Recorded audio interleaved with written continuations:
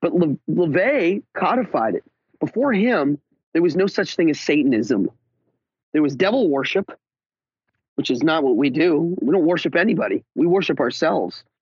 Before him, there was no Satanism. There was no philosophy of Satanism.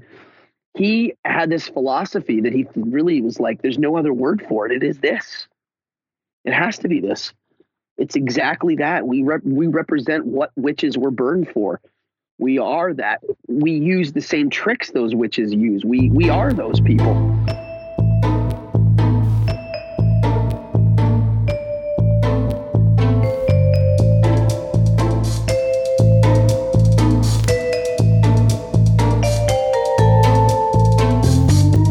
Welcome to Mysterious World.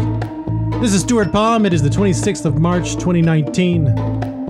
Joining me today is Adam Cardone, the musician, magician, ventriloquist, and reverend in the Church of Satan.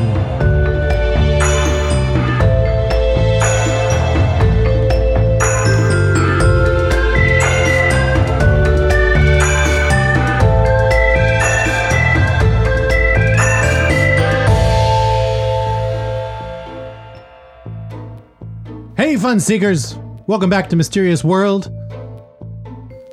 I'm so glad to be able to share with you my conversation with Adam Cardone. He's one of my favorite people. He's an inspiration. But before I do, a shameless plug. If you are interested in any way in magic, and I don't mean making coins disappear and stealing the noses of children. I mean the real stuff. Transforming your life. Manifesting what you need. Spreading love. Real magic.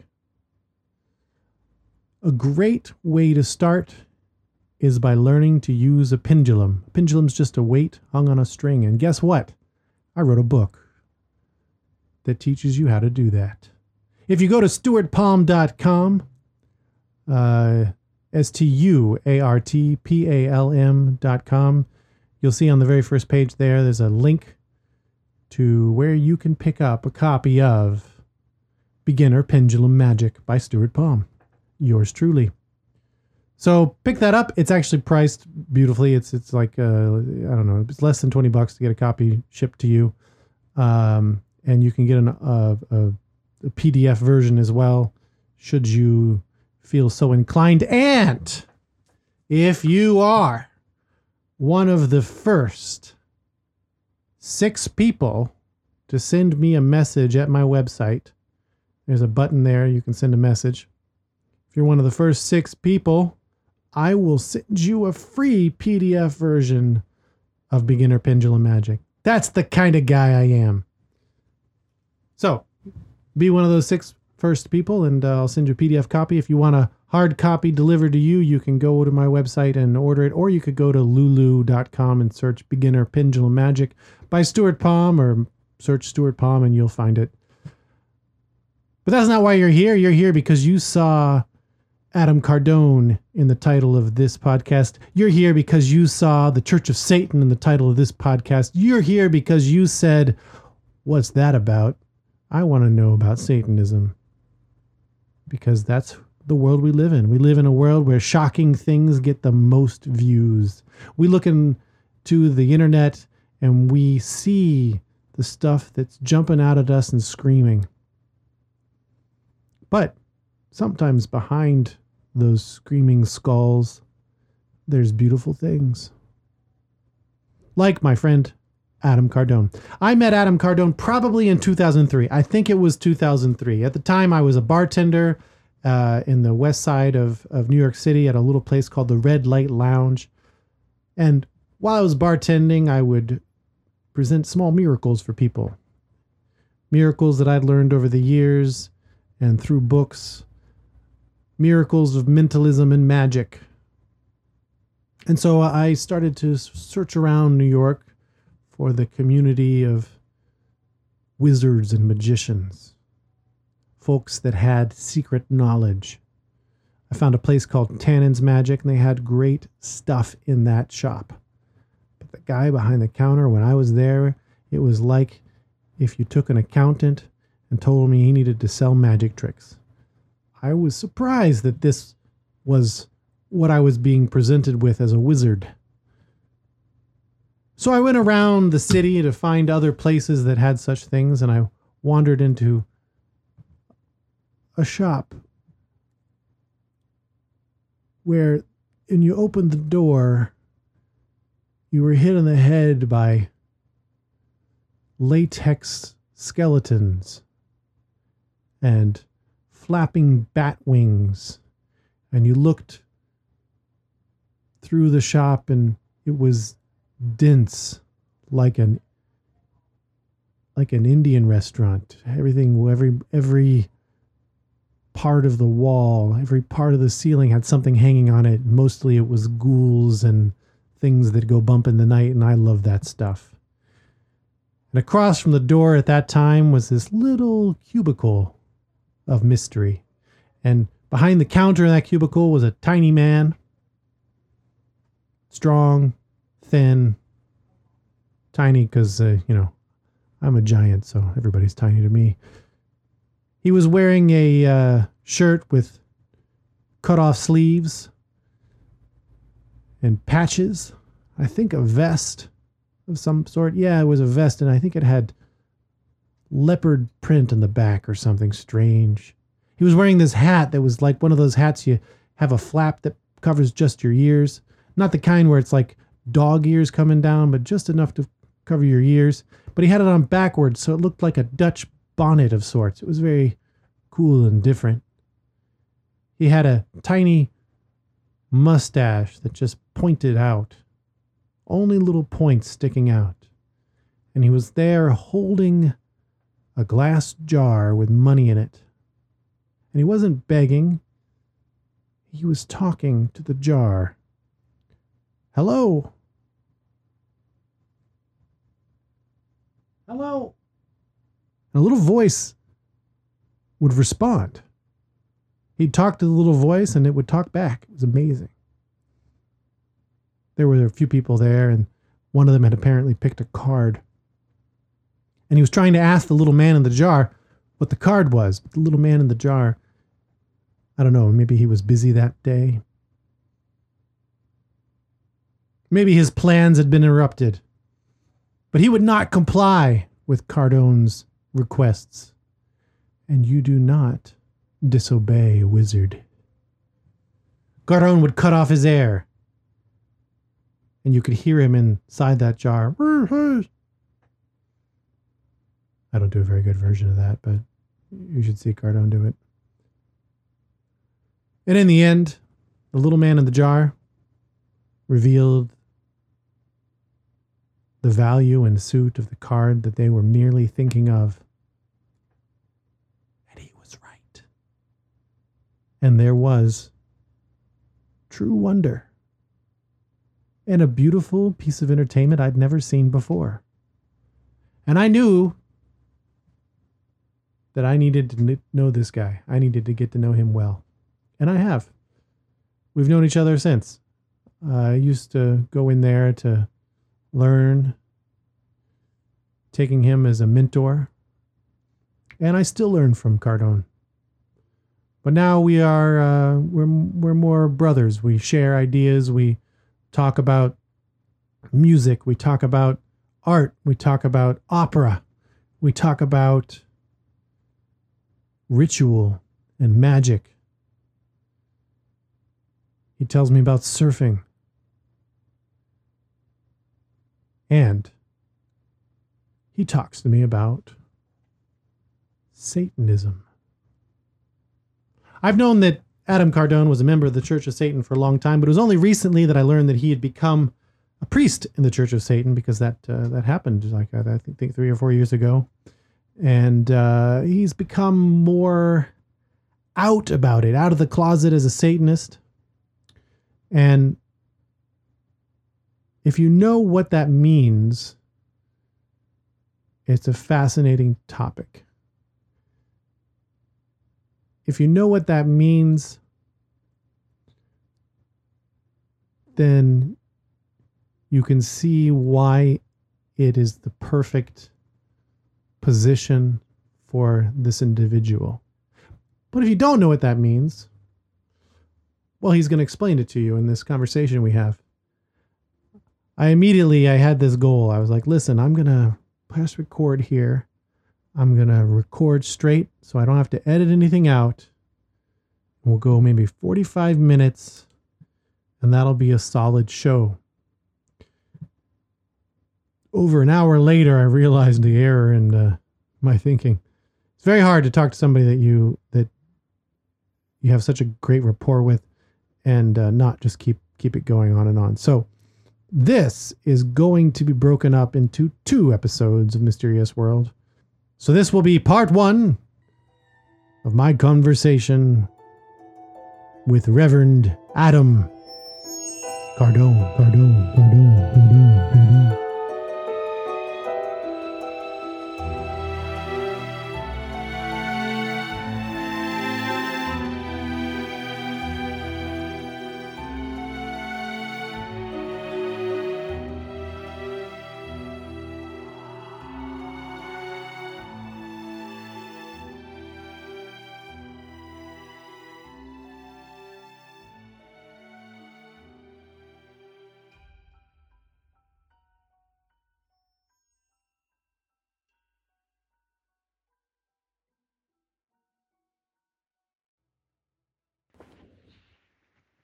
Well, to me, there's a dichotomy going on when you see a magic performance, because on one level, you're watching a fantasy, and then there actually is magic that's real going on, but it's very hard to define what that is.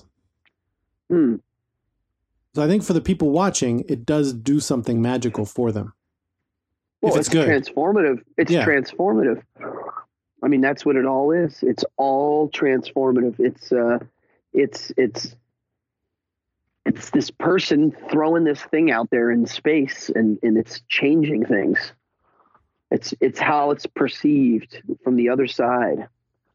And they look at it and they see it, and it goes inside of them and it changes them. Yeah. That's why good magicians precede their reputation. You know, the really good magicians show up and there's people magic happening before.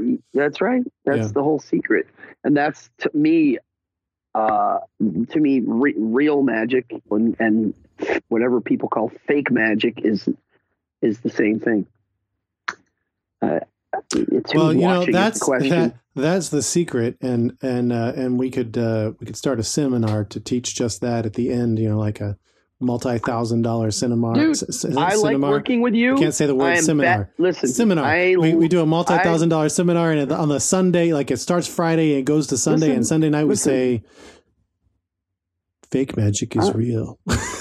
Listen, if you can organize it, I'll show up. I've been for years trying to put together the Cardone lecture. Yeah. Which is that. And I don't know how to do it yet because it's although I'm burping, I'm sorry. It's okay. Although I live it, it's hard for me to show someone how to do it because I wasn't really shown how to do it. It just kind of learned. I taught myself. So, but I do think there are things that can be taught and learned. I mean, you too, I'm sure have had teachers. I've had a couple college professors that literally changed my life by things that they said and things that are part of my daily life every day that they taught me. So yeah, there's things that can be learned. And I think what we have to say, and the way I look at magic, like, from a stage magician point of view, and from a occult practitioner point of view, the thing that I always thought's interesting is I do think real magic is a lot like singing, and that is some people can't do it. You know how that whole like everybody's capable of everything. I don't know about that. I disagree. You think everybody is? No. I agree with you. I agree that I was going to say because everybody has the ability to get a taste. You know, like I can conceptualize things that I don't do well. Like I like to sing. I know that my ability does not go towards, amazing virtuoso singer. I can, there's other things that I know that I have no business with because I'm past. Like that's not going to happen for me. And I think magic's like that. Yeah. Yeah. I have pretty quick responses to magical things, but I've tried to show other people who I'm like, oh, this isn't, you don't have this. Okay. I get it. Well, I mean, yeah, I was naturally good at it as a child. And after I read a few books, my life changed, I mean, right. Once I got on the right path, and I just started to pay people listening, because we started talking about performance magic, you're not, in this instance, although we did just say performance magic is real magic, which I do agree with, but you're not in this instance speaking directly about trick magic. You're talking about magic. Yeah. Yeah. And I don't spell it with a K. I do sometimes, just because if I'm speaking to the Crowleyan people, you know what I mean? Yeah. Like if it's a message to them, I'm like, okay, we're going to put a K on here, but I don't think it's necessary. Well, Dr. LeVay had a quote, "Those that spell magic with a K aren't." Nice. That was a fuck you to the Crowley freaks. Right. He definitely was doing that. So what was your first introduction to LeVay? So I'll start. Let me swallow this gummy bear. I am. My energy food are gummy bears and root beer. Hold on. I've seen you wolf down a 2 a.m. McDonald's with like a Coke. No, root beer. It was a root beer. And like a huge thing of fries. And you remain the body skinny of like a 25-year-old. It's like, how the hell? And I know some of it is that you keep active and you go surfing, but there's a metabolism there that blows my mind. There's a good metabolism, and I don't eat a lot. Believe it or not, I eat small portions, but I do have bad cholesterol that I've just fixed. I've changed my diet. Congratulations. Yeah, no. Yeah, I'm at the point now where I do have to pay attention if I'm going to stay healthy. You do realize though that for most people that would have been like 12 years ago. Well, that's it. I came late. And that's why I'm like, all right, I'll start fucking paying attention. My woman treats me really well and cooks really like she makes healthy food. Nice. And that helps me. But let's talk occult stuff, because I really do like talking occult stuff. Oh, good. Especially with non-occult people. Uh-huh. I don't think of you as a non-occult person. You're one of my dear friends. Yeah, I'm I met you. Ridiculously into the occult, but we are both talking to non-occult people, probably. Right, so, but yeah. but you, I never thought of you as the magician guy or the this guy, or that you're you, and I've always liked you, and we've always chatted about. We've always chatted about everything. Yeah, exactly. So, it didn't come from a place of a clique or a preformed. No. Yeah, but I think the reason we click on that is I actually do understand where that comes from, and the reason is we don't identify ourselves as first anything but an artist, really. Yeah, exactly. I'm just me, and I have other. I have lots. There are ways to express our viewpoints or our perspective. That's right. And they might become in a performance, and they might become a song. It might become a painting. Exactly it. It might be me sculpting a castle that I saw in a picture. I mean, we do so many weird things. I think my expressing has always been through either the music stuff or magic stuff, and there's lots of other things, but those are the main ones. And I never could decide if I was one or the other, because I'm neither. I'm both. I'm everything. So. And I was like that as a little kid. I had all these weird eclectic things that I liked. I just liked what I liked, What I didn't like was the religious upbringing I had at all. Not only did I not like it, I not only didn't like it, I knew it was bullshit from day one. I mean, the minute the earliest memories I have about asking family members about godly stuff, I was irritated badly. And I remember asking lots of questions to lots of people all the fucking time, because I like spooky shit. I like ghost stories. I like hauntings and demons and ghosts. And for me, the religion was that too. Like, it had that energy. Yeah. So therefore, I was naturally interested in all the, what do you mean God rose from the dead? Like, I asked a million fucking questions. They don't like that. And they didn't like it, and I knew it, and I was getting really weird answers, and I was like, bullshit detector, something's wrong.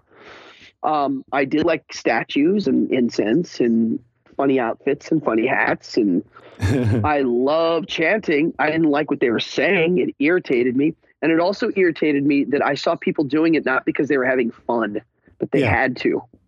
And that would made me run out the fucking door. So at an early age, you were, this was Italian Catholic, or what was the? Yes. Okay. Full-blooded Italian Catholic. And so at an early age, I started snooping around other ideologies. I just did. I was looking around. I paid attention to everything. Yeah. If the Black Panthers were on TV, I was like, ooh, who are these guys? And if they did a TV special about astrology or anything different in thought process, like whether it was a political thing or a religious thing, or I was just, now my head started opening up to all things. And also in that was magic tricks, obviously. I mean, that was in there. Monsters, magic tricks, things that were things in the dark I wanted to shine a light on and go look at. Yeah. Which I think is a very common thing. What my story that I'm telling now is not unique. No, I have this similar story. It took on different manifestations, but I'm like, I'm with you there. Because I had the church was a big thing too. We were Southern Methodists, so there's a whole another weird world there. But I liked it because I was part of the choir. And there you go. And I did the theater shows, and they generally put me in like I was Jonah and I was Daniel and I was Jesus. Yeah, because you're a performer, natural performer. I was like, I want to be in front of that crowd. That's the drug. Yeah. And so very young, at some point, I was in front of a full congregation where they opened it up for Christmas. So it was like, over 300, 400, 500 people or something. And I felt that power. And I think I was like, oh, I want to get back that. That's good. So, so that's part of it. Totally. But I did the same thing when my parents, and God bless them, no pun intended, that they did not baptize me at birth, that they let me make that decision. And I went to confirmation because they were like, you need to do this. And, there's family and grandparent pressure and stuff. And at the middle of confirmation, I was like, wait, no, I don't agree with that. And what you're asking me to recite, I can't say that I believe in Jesus Christ, our Savior, as this, that, and the other, and everything else you're saying. I don't agree. So I can't do this. Yeah. And I was like, oh, well, there you go. Wait, it's my choice. So great. I'm not going to do it. And I remember that very clearly. Well, there you go. I also, at an early age, and this is very relevant to today, I remember hearing about priests raping people. And not only did I hear about priests raping people, I had 2 family members that had it happen to. And that'll screw up that relationship quick. Yeah, but it was everywhere all the time. And look at it now. It's not only everywhere all the time. I just saw how many billions of dollars the Vatican has had pumped out, either in keep your mouth shut money or we lost the lawsuit money. It's in the billions now. Sure. And that's only in the last few years.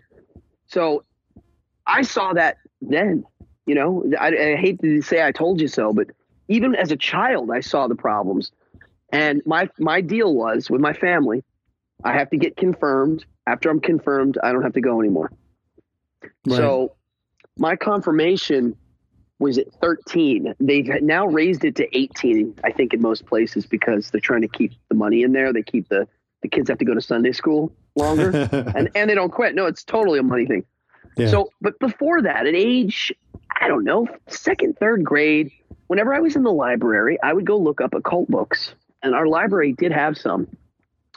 So then the good occult books, the ones that I remember seeing that were like good, were in the bookstores. And you remember when we were kids, you couldn't look at the books in the bookstores. It's not like Barnes and Nobles. You didn't walk in and just fucking sit on the floor and read a book. I think I'm just enough younger. I think you're 4 years older than me. Because when I was a kid, we did go to. It wasn't Barnes and Noble yet. It was something else. Yeah, but you were allowed to look at them because we were not. Hedges or some other. Or is that Old Wine or whatever it was? It was another. It was the same thing. And I remember. Well, we couldn't look at them. Yeah, we would get yelled at. The memory that popped up whenever you said that was the Robert Mapplethorpe book. Like, I'm amazed that I was allowed to see that as a child. Well, the bookstore, fuck, dude. When I was in 7th grade, I was in the bookstores all the time. Sure. And I was sneak reading them. You know, I'd be like, trying to read shit and basically all the good occult books are in the bookstore. The ones on witchcraft, which is what I was looking for. Sure. So now you've got. I'm into magic tricks. I'm doing shows. I was already starting to perform, you know, and then I'm looking for witchcraft books. I'm listening to loud. My music tastes are going left, way wacko. Dead Kennedys are there. The metal starts creeping in. It's what fantasy were you reading? Fantasy books? What novels were you reading? So at that point in my life, I have a really weird reading thing. Like, I've read a lot of novels, but I've read more role-playing game rule books than anything. Yeah, there you go. And to me, that's when you ask me what I was reading, I can't cite books because I wasn't reading books. I was reading rules to things. And in those rules is all the mythology. It's just a weird way I like to go into that world because then I'm like, I'm not only in the world and I know all these weird little stories and things. The world's a real thing that I can go in and tool around with in the games that we were playing and the games that I play now.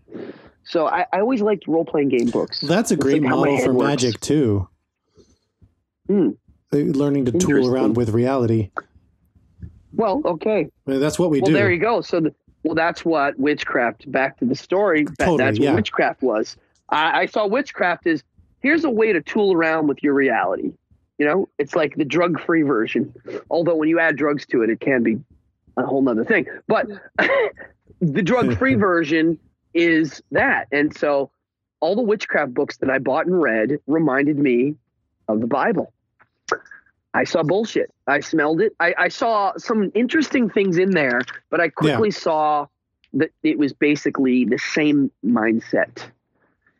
It was the same philosophy in a different costume. So what books are you talking about? Like a book of Wicca? Or are you talking about what are you looking at? Because that was my introduction too, was the Wiccan Bible, or what they would call the Wiccan Bible. At that point in my life, I had bought and read every fucking witchcraft book you can think of. That was dude, it was a lot. Nice. And it was white witchcraft books, the black witch. I was always looking for the dark ones, and they were hard to find. There weren't many. So then the two books in the bookstore that stared me in the eyes constantly were the Necronomicon and the Satanic Bible. And I had a couple metalhead buddies that were like, yeah, man, they're great. You got to read them. Yep. So the one that scared me the most was the Satanic Bible. And the Necronomicon wasn't as scary for me for some reason. So I bought that one. It's basically talking to your ancestors. Well, it's beyond that because it's a hoax.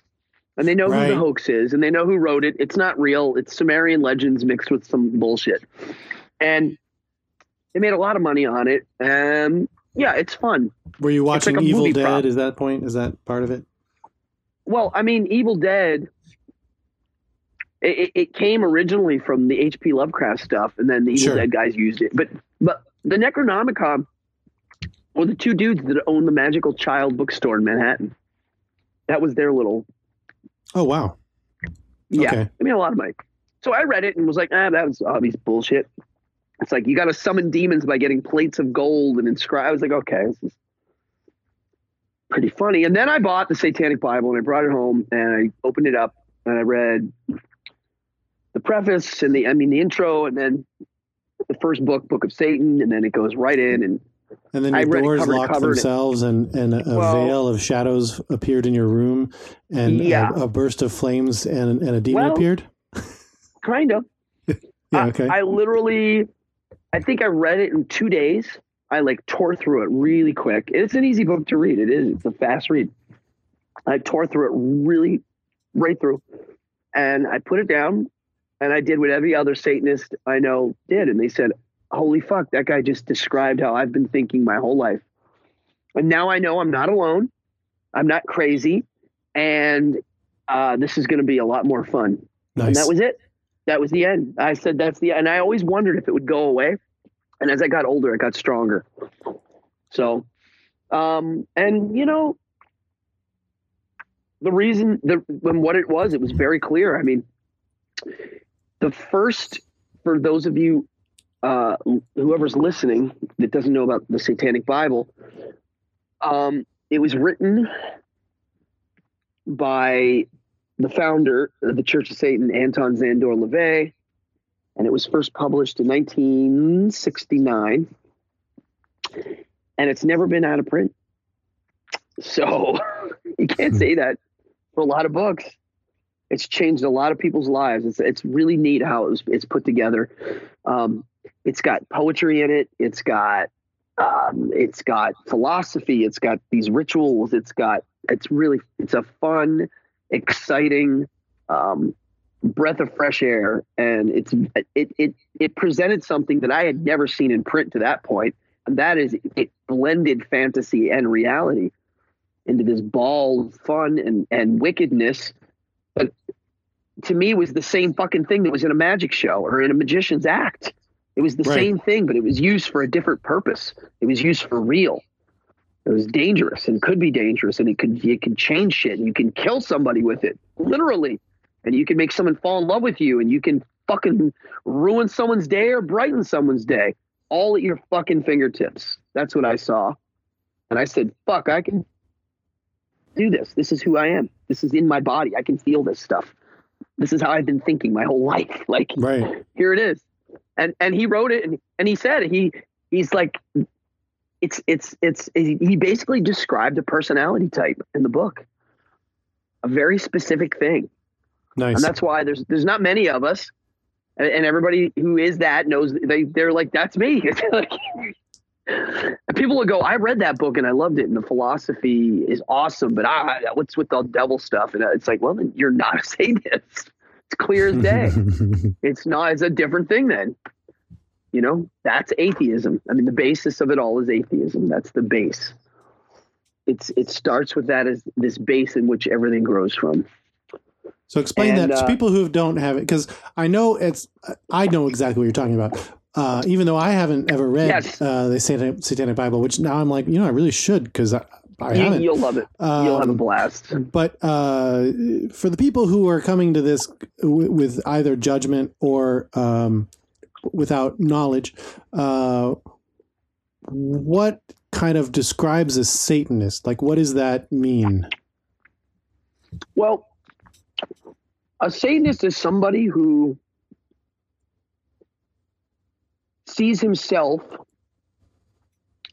in the universe alone.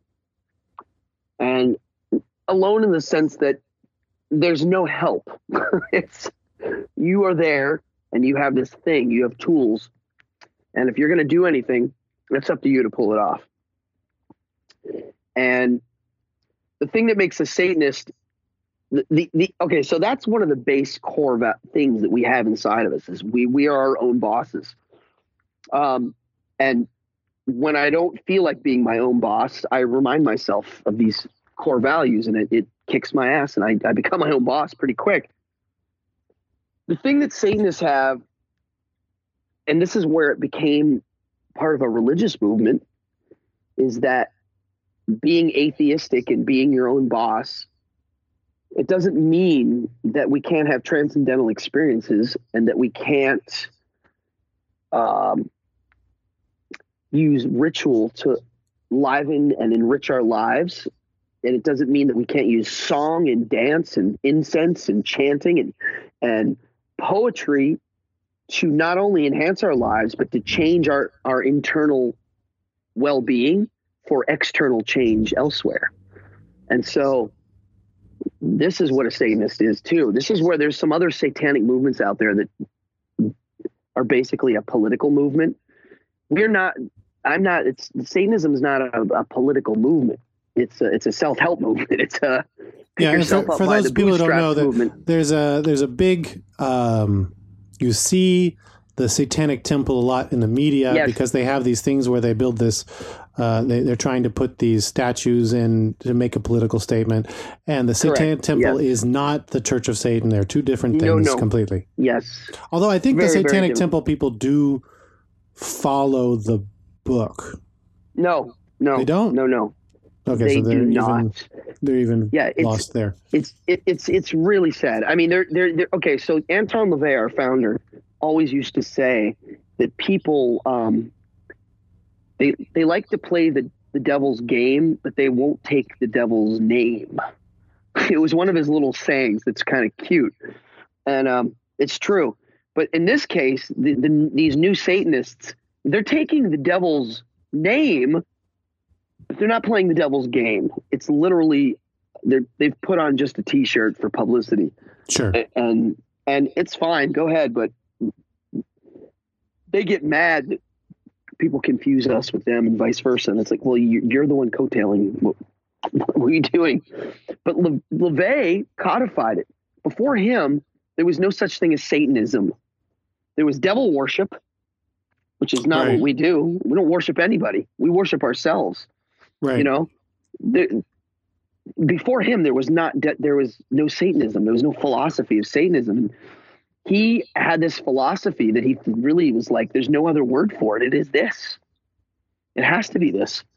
It's exactly that. We represent what witches were burned for. We are that. We use the same tricks those witches use. We are those people. We do manipulate our environment. You know, so, and back to the atheism thing. That's a term that people don't like because it does have a nasty feeling, and it also is the most discriminated group on earth, and people can look that up, and it's the truth. I agree. Atheists are definitely the most discriminated group on earth. I was reflecting on that whenever you were saying that part of being a Satanist is understanding the transformative and transcendental nature that can be gained through ritual and I'm going to say worship, even though that's not what you mean. Prayer, I guess. Yeah. So I am much more in line with the concept of what Satanism stands for than I would be any atheist. And that's whenever I get these stopping parts with talking to atheists because they're like, oh, so what God do you believe in? I'm like, I don't believe in a God like you're thinking, but it doesn't matter. And I think it's a really obnoxious when someone says, bless you, and you say, no, thanks. It's obnoxious. And I know there is a transcendental and transformative power to lots of things that you guys discredit because you worship science and you think that empirical evidence is the only way.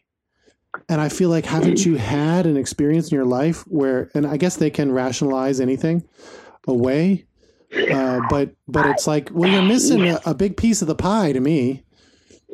Yeah. And also, the thing about the atheist movement is it's nothing. It is nothing.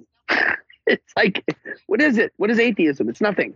It's an empty hole. There's nothing there. What do you believe in God? No. That's it. Bye. Go away. What are you talking about? There's nothing to talk about. There's nothing to discuss. It's a very simple thing. Now, I think there are two different atheists. Well, here's the thing. So there's an atheist who's like, I don't believe in God. And then there's an atheist who believes there is no God. Okay. So the real answer of who I am is I'm an atheist agnostic. And what it is there a God? My answer is, I don't know. And then the next question is, do you believe in God? And my answer is no, I don't believe there's a deity, as I'll call it. because the word God's a loaded gun too. But I do not believe there's a fucking deity floating around or below us. Right. Is there one? Science is supposed to say I don't know. Science always has that little, 0.0% or what 0.1% of it could be, Yeah, sure. Isn't science basically run on the notion of it doesn't ever prove anything. It proves what it's not. Yeah, So, it disproves hypotheses. Yes, and therefore what you're left with is what it is. So to me, the whole notion of, is there a God? I don't know. Do you believe in God? No, that's all it is. I don't really care. Simple. It's a waste of my thought process. So let me ask you this. Who is Satan? Satan is a reflection of the qualities in myself that I deem important and strong and powerful and move me. Satan, the character, the mythological character of Satan, the Judeo version, let's chat now, is, in the Old Testament, he's the adversary. He's the accuser adversary, While in the New Testament, he's Jesus's enemy. But he asks the questions. He's the baddie. He is science. Well, he is science. He's asking questions. He's the accuser. Now, here's the funny part. The reason why he's in the Bible and he's the bad guy is because it's monotheism. Right. So there's the problem. To me, one of the worst, cancers of earth, I'd have to say, is monotheism. It's a very dangerous drug. But Satan, before monotheism, was many gods, and not only many gods, he was aspects of certain gods and aspects of other gods. Every god had positive and negative attributes. And that's where they pooled all of the negative attributes and threw it on one motherfucker, and they called him Satan. So that character is who we are as Satanists. We are him. We are we're the dude that asks the questions. We're the guy that likes to have fun and fuck with the boss and push the envelope, because it's like in our nature too. And I feel guilty if I don't do those things.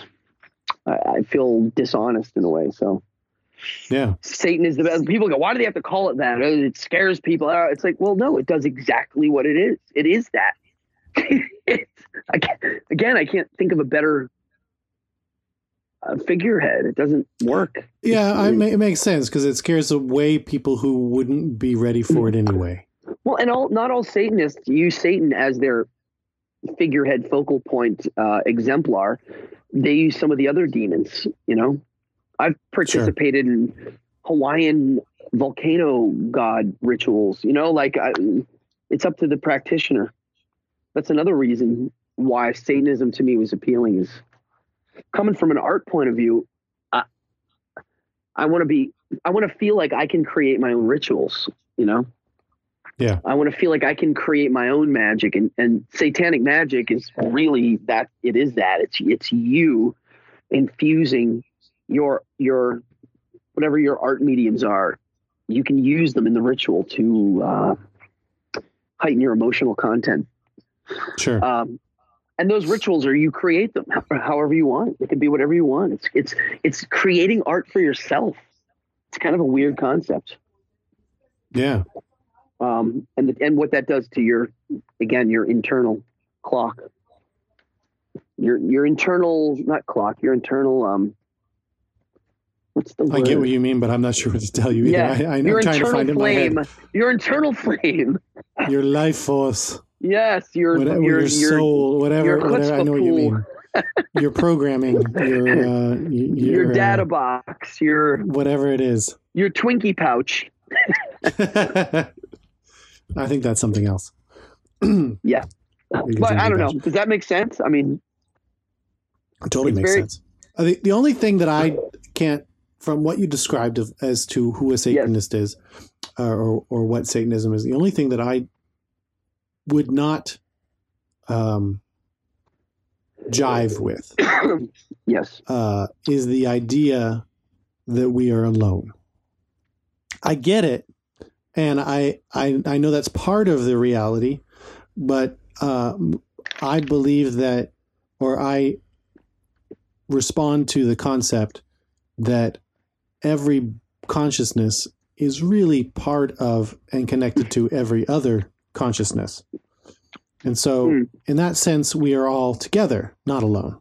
So it's kind of the opposite. I believe we're all together. Now we're segmented by ego, and that's something you can't really escape. But well, your way of looking at it could technically fit under the same concept. I've heard other Satanists say that, what you just said. It's just there's no God above controlling that, but there is this kind of a collective consciousness on Earth that can be considered a life force of sorts, that can be considered sure. Let's say no to that. But to me, all the models of any god and any demon and any saint and any of them are all fantastical ways of expressing the different sides of what consciousness can be and become. Yeah. So we are all those things. Yep. And also we are none of them. It's like, but understanding that, I guess, maybe is weird. But yeah. So in that sense, I completely accept and understand Satanism. And I think it's funny how much power the fear of it is. And I think that fear is based on what's the neighbor going to think. Well, yeah. And it's also like a lie detector test. I mean, lie detector tests work because people think they work. Right. I mean, that's literally right there. And Satanism and satanic magic, the beauty of it is because of what it is and how it's aligned and how it's presented or can be presented, it works for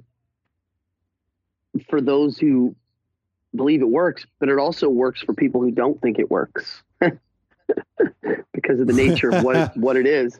Yeah, that makes sense. Which is why it is what it is, and which is why there's no other fucking word to describe it. And that's it. I mean, it's this very special thing that, like, it's very simple. That the older I get, the more it makes sense, and the more, So you have 2 kids. Yes. What do they think of all this? It's not part of their lives. They know that it's stuff that I like. They know where the books are. They can read them whenever they want. They can ask me questions. They can look it up online. It's there. If they find it and like it, great. If not, I mean, I've presented it to them. Like, here, if you ever want to read this kick-ass book, here it is. That's all. Right. They know of other persons that I associate with that are part of it too, including higher clergymen and stuff. They've been around them. They're delightful. Or they're friends. It's all fun. But it's not something we chat about because we don't. I mean, we all indoctrinate our kids into things that we like. Obviously, I mean, there's no choice. You're raising them, right? Right. But I try not. And they're interested. They ask. Yeah, exactly. But I don't try to indoctrinate my kids on how their brains work. I try to see how they work naturally and cater to that. And, they see how mine works, but I know theirs is different. So this philosophy might not be for them. That's how I've always looked at it. When I hear people introduce their kids as like, oh, my little cute Catholic son or my little Jewish boy, or I'm like, you wouldn't do that for, this is my little Republican baby. It's like, they don't even know what you're talking about. They don't. Right. It's really bad, and that's what it is. I mean, it's an indoctrination that's so run deep in the core of society that it's hard to see it, and I just feel. Yeah, I'm just happy that it is. We do live in a world where, in a lot of ways, it's less in control than it's ever been. Or, well, not ever been, but it has been a long time. Yes. And to give perspective, I remember there was one time where I had to go to a youth group retreat, So we like going away to some place and camping and stuff with a bunch of Christian kids. And I was having a conversation, and I had already at this point decided not to go through confirmation and become Christian in that sense. But I was going because, I don't know, to appease some grandparent or something. I don't remember exactly, but I remember it was like, come on, for social stability, please do this. And I was like, all right, I'll go to the stupid thing. And I was on the bus and I was talking to this girl, and I was the kid who questioned everything. And, you know, and she was talking to me probably about confirmation or whatever. And I was like, yeah, I decided not to go through with that. So I was really just being honest with her. I'm like, I'm here because my family, you know, thought this was a good idea for some reason or whatever. But truly, I don't consider myself Christian. And she started crying. Oh my God. And I was like, why are you crying? And she's like, well, I feel sorry for you. That was and I was like, well, don't, because I'm fine. And then she's like, well, I guess it's because, well, you know, I've never met someone who's not Christian before. Oh my God. And I was like, wow, yes, you have, but wow that you don't think that you have, that's your bubble. You live in your bubble, and you're wow. Okay.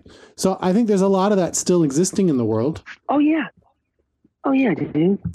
Oh yeah, it's everywhere. I mean, it's still huge. It's still a thing. It's still ingrained. I mean, the Islam movement is ginormous, you know? And sure, a lot of the Islamists are creationists, and, you know, 55% of Americans believe in the creation story. I mean, it's still everywhere. Based on a poll.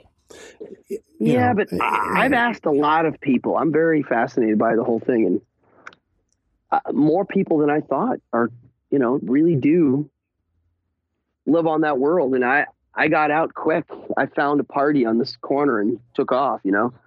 Yeah, sure. It never, I'm so glad that I escaped it all. And I've always been interested in reading about religion, and I've studied Eastern religion. I've studied Western religions. I've studied cults. People are like, well, aren't you in a cult? Yes, maybe. I mean, sure, you can call it whatever you want. I've been. But based on my understanding and knowledge of cults, you're not. No, I know. Yeah, you're not at all.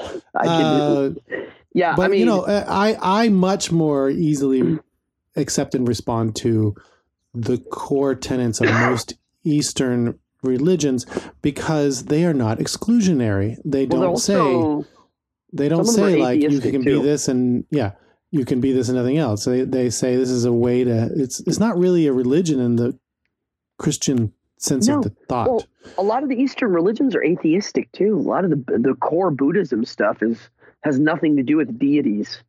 You know, no, it doesn't. It's another thing. So, yeah, the Eastern stuff is a little more internal. Yeah, not about worship. Like it's just. I was in a Buddhist supply shop the other day, there's a thing you can find in Hong Kong, and I was looking at, because I have like a little altar where I do my, a little workstation where I do my magic, you know, my candles and other stuff type of magic. Your focus point. Yeah, it's my focus point, and I put some gods there every once in a while, and I usually just draw pictures of them myself, or they're represented by, you know, minerals or you know, whatever it is. I have a thing I put there, and I like Ganesh. I do. He's too. Cool. So I was looking for a Ganesh statue. I want a little Ganesh statue for there, and I was asking the guy about it, and he goes, "Oh, the elephant Buddha." And I was like, that's not wrong. That's right. Ganesh is the elephant Buddha from one perspective of what Buddha means. Yep. Cool.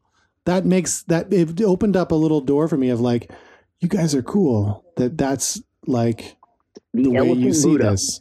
Oh yeah, the elephant Buddha. I like it. Yeah. I'm looking for the cut off head Buddha, a Kali statue. They're very hard to find. Oh, I love Kali. She's so cool. They're around. I've seen them. I'm always looking for one. You should get like you should get one from an Indiana Jones Temple of Doom like toy. Well, I know that I they think look they good. did have one. They might. You know what? I'm going to make one. I'm going to make one. I decided right now. I'm going to make my own Kali. It'll be way more fun, and I like sculpting shit. So. And it'll look a little bit Warhammery, I'm sure. It'll look crazy, yeah. Yeah, I'm going to make one. Yeah, it's weird, man. Like, the whole, like, magic-y stuff, like, how many magicians aren't into that kind of stuff? It's weird. It's almost like, in my eyes, it's almost like they've missed the biggest magic trick of them all. Yeah. Totally. It's so powerful.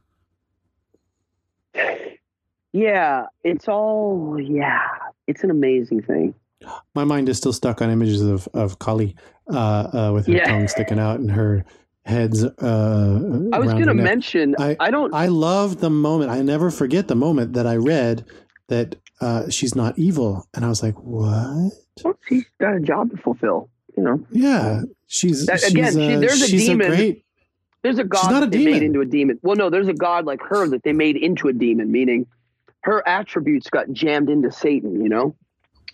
Right. That's it right there. Like, she's an important person who had a job, and yeah, some of her shit's violent, but you know, she's important. Normal people might give her an offering, you know, in India. Well, one of the things that I think is problematic in Western society is that Western society has created a world where death is not part of life. Ah, interesting. Yeah. Well, they made it evil. In a lot of Eastern societies, it is. It's like, yeah, of course, people die. Everybody dies. Everything dies. That's not a bad thing. It's just part of things, and understanding that is good. And, you know, so that Kali exists as part of that, and other things as well. But yeah, she's cool. That's a part of Satanism too, is you'll see, I mean, a lot of us are fixated on skulls and whatnots. And I like surrounding myself with images of death only as a reminder. The more I think about it. It's a memento mori. Yeah. Yeah. I think about death all the time. It's not sad. It makes me work that's harder. Part of the initiation to Freemasonry. Yeah, I know. They give you a funeral. Yeah. Oh, I know. I get it. And if you look in all the magic traditions and symbology, in oracle card decks and tarot cards, death is a representation, but it's always a representation about transformation. Yeah. About seeing that the end is not the end of everything. It's a growth into something else, which is true.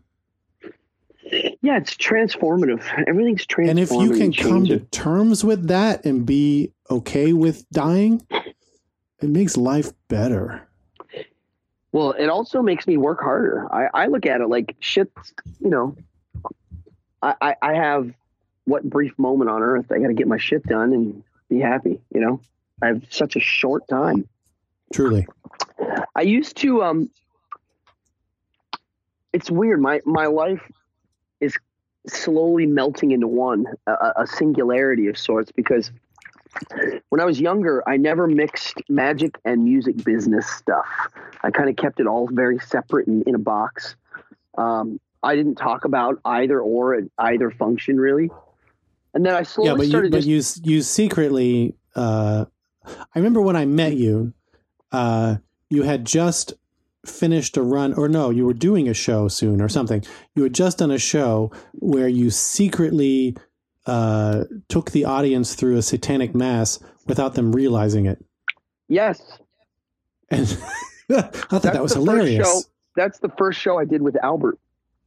And it was called Magical Madness. Right. And it was a little concept show that... It was tongue-in-cheek, but it was great. I wish I'd seen it. I was busy or something. Yeah, it was funny. It was like oh shit, look what they roped us into.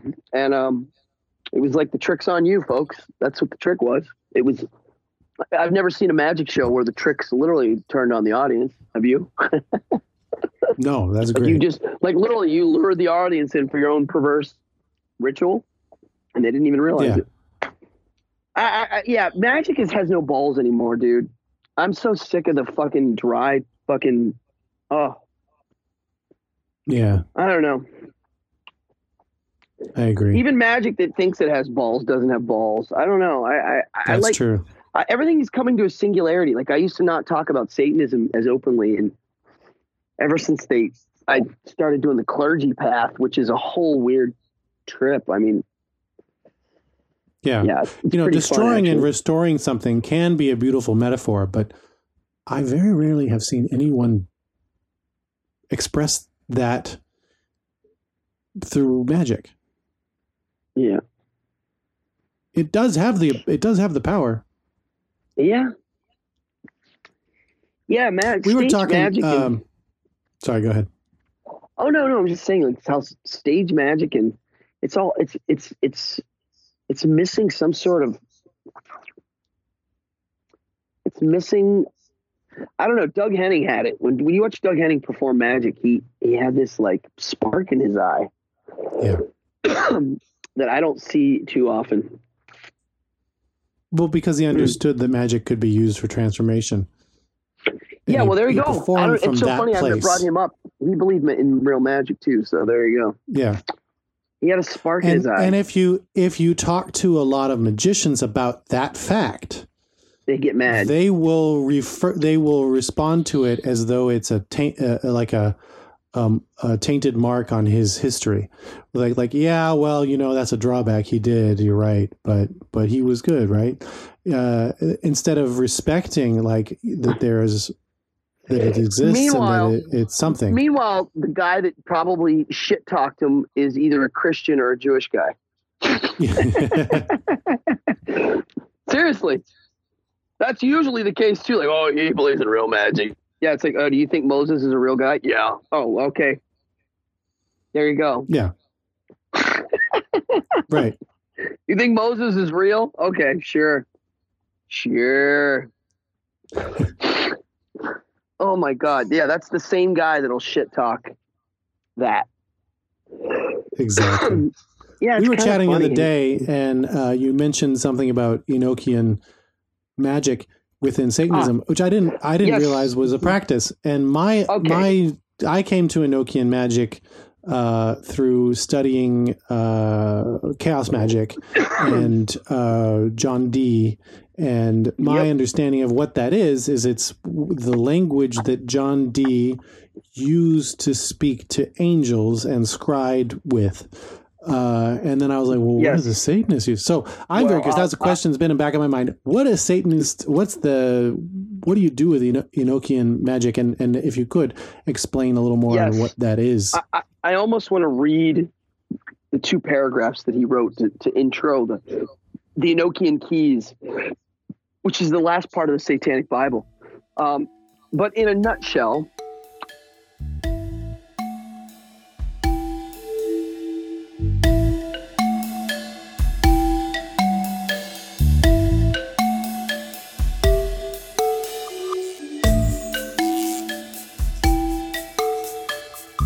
and we're going to leave you there. So when you come back next week, I will be posting part 2 of Reverend Adam Cardone, the Church of Satan. And in part 2, we will talk about Enochian magic. We talk about Cardone as a musician and his new band, Opulence, which is amazing. And I'll be giving you a clip of Opulence as well. I might play a whole song of it. And more fun stuff that we talk about concerning Satanism and what it means. And I hope that this episode gave you a good introduction into that. If you want to learn more about it, you can send a message to Find Cardone. You could check out the book. And if you want to know more about Enochian magic, there's a fantastic new book called John Dee and the Empire of Angels by Jason Loew, the editor of Ultra Culture and the man behind Magic.me, magic with a K, which I know we just made fun of. but magic.me, magick.me, which is a place where you can learn magic online and take a course, which is pretty cool. If you're into any of this kind of stuff, you can send me a message at stuartpalm.com. Make sure that you check out, and if you're one of the first 6 people to send me a message asking for a copy of Access Your Psychic Self Part 1, Beginner Pendulum Magic, I will send you the PDF copy. If you'd like a physical copy of that book, you can order it through my website there. You can also find all that through mysteriousworldpodcast.com. And if you'd like to leave any comments, this podcast lives at mysteriousworldpodcast.com, which is a Squarespace site. Fun times making stuff Squarespace. Yeah. So I hope you enjoyed that. I will be back with another episode very soon because I already have that episode and we're ready to go. I'm trying to send out energy into the world right now. To get Uri Geller on this podcast. He's been doing some funny stuff lately, putting out the idea that he can somehow and will stop Brexit by himself and can wield control over late night talk show hosts. It's been quite entertaining. The man is a master at keeping his word in the public eye, and I'd love to have a long conversation with him about his story and the backstory and the psychic world that he lives in. But so if anybody listening to this has a connection to Uri Geller, tell him, hey, you should do this guy's podcast because it's a good time. And I wish you all a blessed week, month, and year. We are at the end of a Mercury, that's a new word I just invented, Mercury retrograde period. So things are going to be going smoothly and business will be running well in the next weeks. I wish you all well. Blessed be.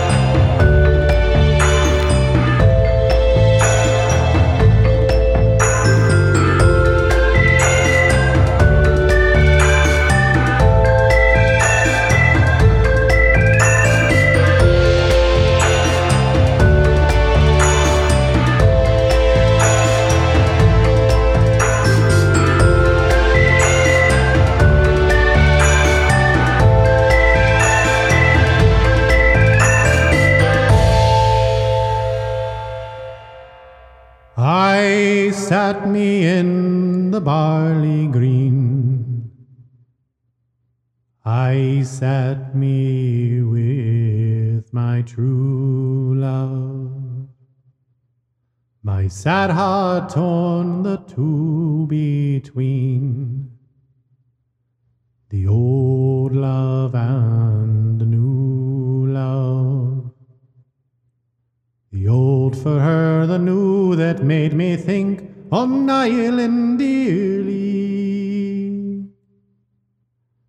And soft the wind blew down the glade. and shook the golden barley.